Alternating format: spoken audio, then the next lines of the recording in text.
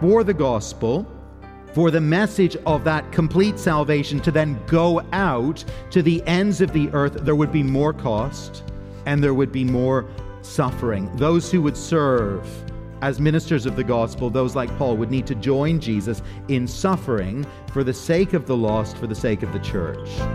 Welcome to Encounter the Truth with Jonathan Griffiths. I'm Steve Hiller. Glad you've joined us today as we begin a message called The Marks of Authentic Gospel Ministry.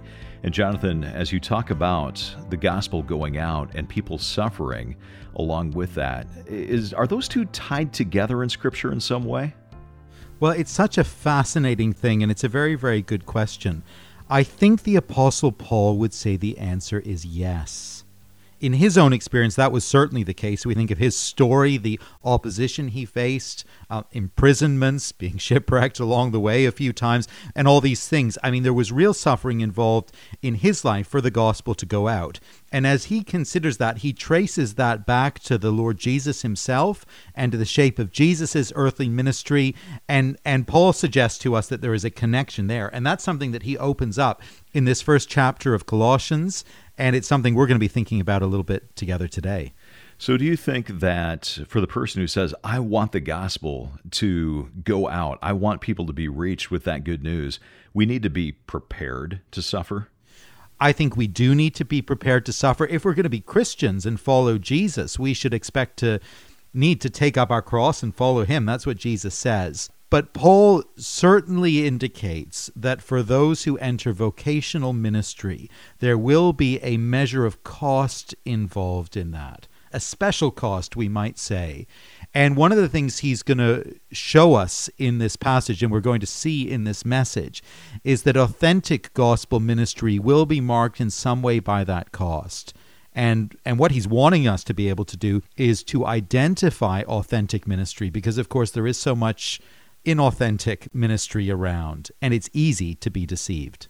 Well, we don't want to be deceived, so let's open up our copies of God's Word together. Grab your Bible, join us in the book of Colossians. We're going to be in chapter 1 as we begin the marks of authentic gospel ministry. Here is Jonathan. Well, what does authentic gospel ministry look like? What are the marks of a ministry that is shaped by God's word and faithful to the Lord Jesus Christ? What are the characteristics of a ministry that you would be willing to sit under? What are the characteristics that should mark your own ministry to others? Now, these are vital questions, aren't they? They're questions that every Christian believer needs to grapple with, and they are the very questions that the Apostle Paul tackles head on in our passage today. In the previous verses, Paul gave something of an overview of the gospel message itself, and he ended that summary by pivoting our attention to focus now on his own ministry. Just notice how he pivots. Verse 23, he spoke of the gospel which is being proclaimed in all creation under heaven, and of which I, Paul, became a minister. Now, we might ask why it is that Paul is turning our attention to think about his ministry, his own ministry, and what marks it as authentic and Christ-honoring and so on. Why is he doing that? Why is he pivoting in that way at this point in the letter? Well, the link here is basic and essential. You see, we simply cannot separate the authenticity of the message from the authenticity of the messenger. That was true in a profound sense, of course, for Paul the apostle. He was tasked with transmitting the message of Jesus at the beginning, along with the rest of the 12. His role as an apostle was very, very special. But you know, the point still holds true for ministry today. If we want to be confident that we are receiving and passing on the true message, we need to be sure that the ministry we receive and the ministry we engage in is authentic and true. Now, we can understand why it is that Paul is taking time to address this issue for the Colossian Christians. This was actually a pressing issue for them. You see, they had false teachers in their midst. There were those in their community, maybe even within their church, who were pressing upon them distortions to the gospel. And no doubt were questioning the message and the messengers that the Colossians had heard and received. Paul himself, it seems he had never actually visited this community. His ministry associate Epaphras had taught them. Verse 7, we see that earlier in the chapter. But Paul felt the need now to go out of his way to confirm that Epaphras, his ministry associate, is a faithful minister of Christ on your behalf. And now he's going out of his way in our verses to show that his own ministry is the real deal, is authentic, is trustworthy. You see, the reliability of the message is bound up with the reliability of the messenger. Now, we all know that, of course, instinctively. We get that. In both secular and spiritual contexts, if a trusted teacher is later shown up to be a fraud in some way, shown to have been involved in some kind of deceit or misconduct, those who have learned from the teacher go back and question the things that they learned from him or her. Was I being deceived? Was I being misled? Is what I learned and then believed, is it a lie? And so we need to ask the question, what are the marks of authenticity of a ministry that can be trusted? From his own personal example, Paul sets before us at least two in our passage, and the first one is this: strenuous toil with the energy of Christ. Strenuous toil with the energy of Christ. Faithful ministry, authentic ministry is never going to be easy. No, it's going to involve strenuous effort, toil, even suffering. I was sharing with some of our staff here the other day my experience of receiving the job description for my very first ministry post, and I may have shared this with you before. I was candidating, engaged in discussions for a pastoral role, and the senior pastor at this particular church over in the UK sent me the job description. On the documentation, there was set out a list of desired characteristics, of course, of the ideal candidate, and there were the types of things on there that one would expect to find, the things one might anticipate. You know, an ability to teach, that's quite helpful. Care for people, that's pretty important. Some facility with the biblical languages they wanted, that was interesting, and then so on and so forth. And then this, and I remember it well, it's there on the page, a willingness to suffer for the gospel. Right there in black and white on the job description. We want someone who is willing to suffer. Now, you might read that and you think, what kind of a nightmare of a church is this poor guy dealing with? What did they do to the last hire? And the mind starts worrying. But of course, this is just a reflection of biblical reality.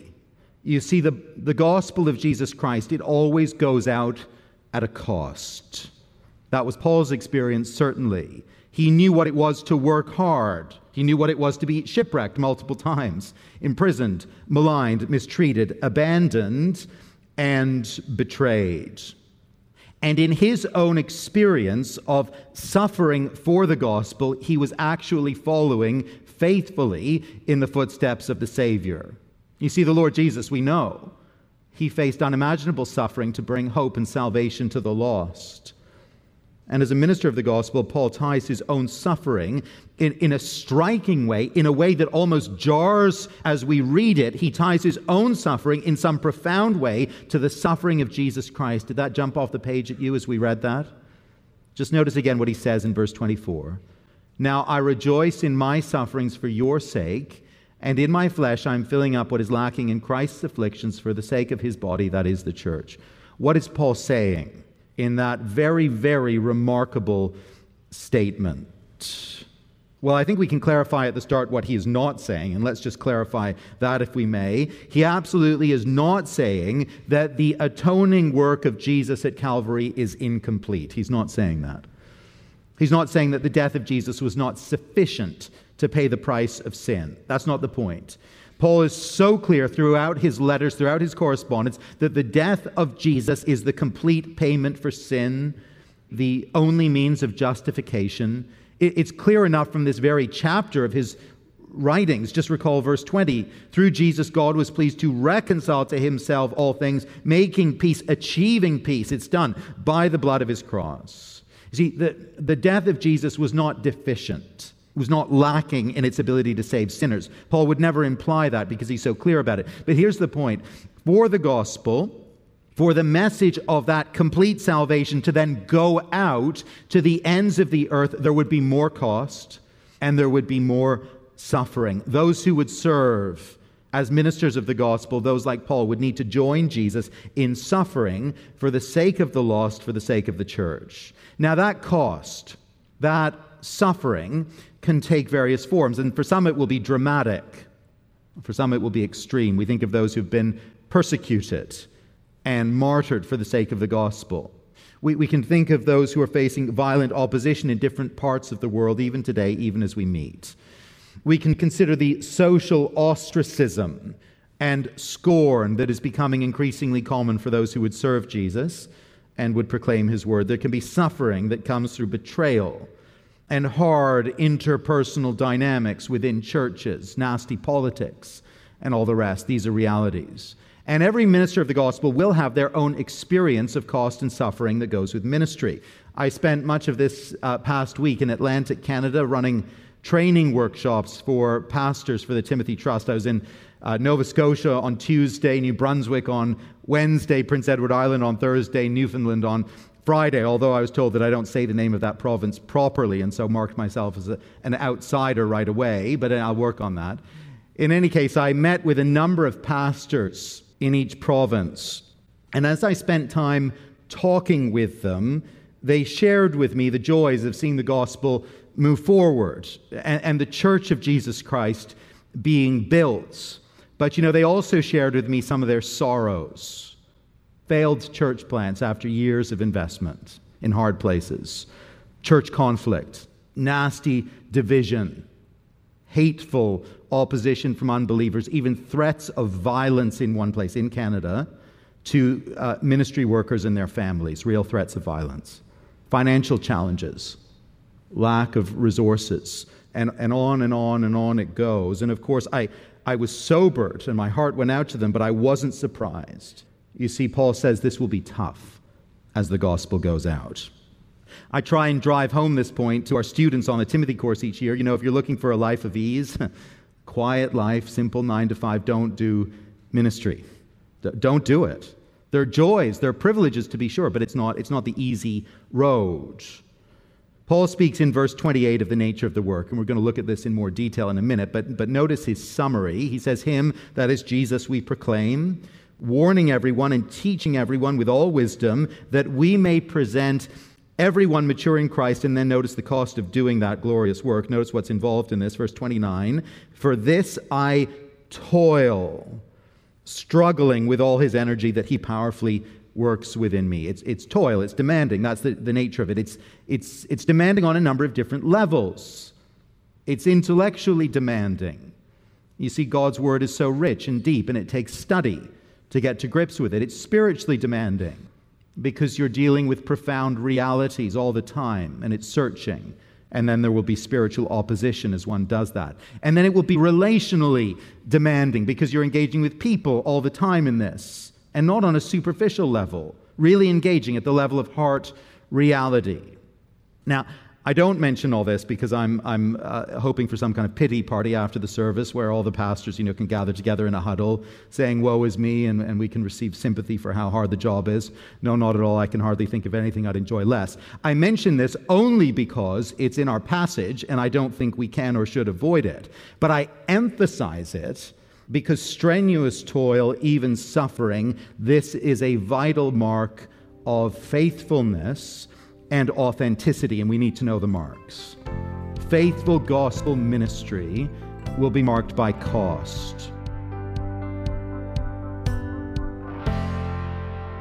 You're listening to Encounter the Truth with Jonathan Griffiths, and we're going to pause right here, but we'll get back to our message in just a moment. If you did happen to join us a little bit late, we're in the book of Colossians chapter 1, so this will give you a second to grab a Bible and be ready to meet us there in just a moment. If you did join us late, you can also go back and listen to what you missed. On our website, we archive previous broadcasts. You can go online and stream the program or download an MP3 for free. That's at encounterthetruth.org. Or you can listen through the Encounter the Truth app, which is free, and you're going to find that at your favorite app store. Simply look for Encounter the Truth. Well, let's get back to our message. Once again, here is Jonathan. Faithful gospel ministry will be marked by cost. Every faithful gospel minister I know and know well has borne the marks of ministry costing them, taking some kind of a toll involving even a measure of suffering. Now, in the Lord's wise design, that's part of the package. And, if you see a ministry that seems to be so marked with ease and success, and it all looks very, very smooth, the pastor never seems to have a care in the world, just be wary. Just be cautious. One of the dynamics I want to look at in a moment in this passage is the way in which Paul expects all true believers to be engaged in ministry. You see, he thought you were going to be off the hook and this was just going to be the pastors who were in view here. No, he wants all of us to be engaged in ministry. We'll talk about that a little more under the next point. But while there is something special about Paul's apostolic ministry, and there is a special call upon the lives of those who are set apart to be pastors, ministers of the gospel, elders within the church of Jesus Christ, Paul does expect that all believers will be engaged in the work of ministry, and because of that, because that is the case, we need to see that this feature of authentic ministry, suffering and toil, hard work, it will extend to all of us as we seek to serve. And so wherever and however you are engaged in ministry and in service, let me say this, don't go into that service viewing it as a form of leisure or entertainment or some kind of a hobby. Don't do that. Sometimes we can almost think that way, getting involved with the kids in the Sunday school or the youth midweek or whatever. It's just going to be fun. It's going to be a kind of refreshment and so on. And of course, when you get into it, if you're serious about it and you mean to do it well and teach the word faithfully and disciple others carefully, you discover soon enough this. You discover that it is toil. Joyful toil, but toil, it's prayer. It's sometimes heartache. It's the investment of time when you're tired and you would prefer perhaps to be relaxing. It's getting involved in the messiness of broken lives when you might prefer peace and quiet. It's costly, and sometimes that cost feels a whole lot like suffering. And I know that so many among us know precisely what I'm talking about. Be encouraged. Let me say that. Be encouraged if that is your experience right now. It's a sign not of failure, but of faithfulness. It's what we're given to expect. But before we leave this point and move on to the next one, just notice how Paul does this, how he manages it, how he endures. In this work of ministry, in investing in individuals through the proclamation of the Word of God. Notice how he does it, verse 29. For this I toil, struggling with all his energy that he powerfully works in me. Apostle Paul, he struggles not with his own energy, for that would quickly fail him and dissipate. No, he struggles with the energy of Jesus, the energy that Jesus releases powerfully within him by his Spirit. And in Paul's own weakness, when he reaches the end of himself and the end of his own resources, he finds Jesus to be strong. In the recent power outage we had here in Ottawa, our own neighborhood was immediately divided. When the power went out, the neighborhood was suddenly divided into two groups of people, one privileged, one less so. And the division was simply this: those who had a standby generator attached to their house and those who did not. When the storm hit and the city went dark, immediately in our neighborhood, further off in our case actually, you heard a noise, a gentle hum off in the distance. And you saw a few homes where the lights were still on, where the homeowners had wisely invested in a backup power system, one that automatically kind of kicked in when the mains failed. And for the days that we remained in general darkness, those privileged homes powered on. You and I, if we belong to Jesus Christ, have a power source, a supply that others do not.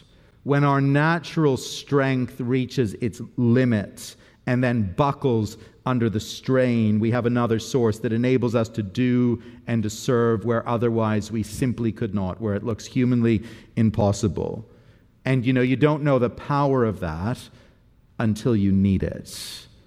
You don't know what Jesus can and will do in and through you until the lights go out and you're in a situation where you have to rely upon him, and then you find the strength, it's remarkable, and the resource, it's unlimited. That's the first mark of authentic ministry that Paul gives us, strenuous toil with the energy of Christ. And the next one is this, full proclamation of the word of Christ. Paul became a minister of the church, verse 25, according to the stewardship from God that was given to me for you to make the word of God fully known. Paul sees his ministry as a stewardship from God. It's something that has come to him as a trust that he must guard and then use for its appointed purpose. And here's the purpose. It is to make the word of God fully known. The language Paul uses here is literally that of fulfillment. His stewardship is to fulfill the word of God. And I think from what he says here, there are two aspects to that fulfillment. The word needs to get out fully in terms of its reach, and it needs to get out fully in terms of its content. No one should miss out on hearing it, and no part of the message should be left out. To make the word of God fully known. Notice both these aspects of fulfillment are woven together in what Paul has to say here. This full word, verse 26, is the mystery hidden for ages and generations, but now revealed to the saints. In the Bible's vocabulary, a mystery is something not previously known, not available, accessible to human beings by normal means, something only God can reveal. This mystery, it was hidden for ages and generations, but now made known to the saints, that is, to the holy people of God. And here it is, verse 27. To them God chose to make known how great among the Gentiles are the riches of the glory of this mystery, which is Christ in you, the hope of glory. Mystery is extended beyond Israel to the nations, to the Gentiles, to non-Jews like the Colossians actually. That in itself is groundbreaking. That in itself is incredible, perhaps hard to believe to the Israelite ear. But the heart of the mystery, it is this. It is Christ in you, the hope of glory.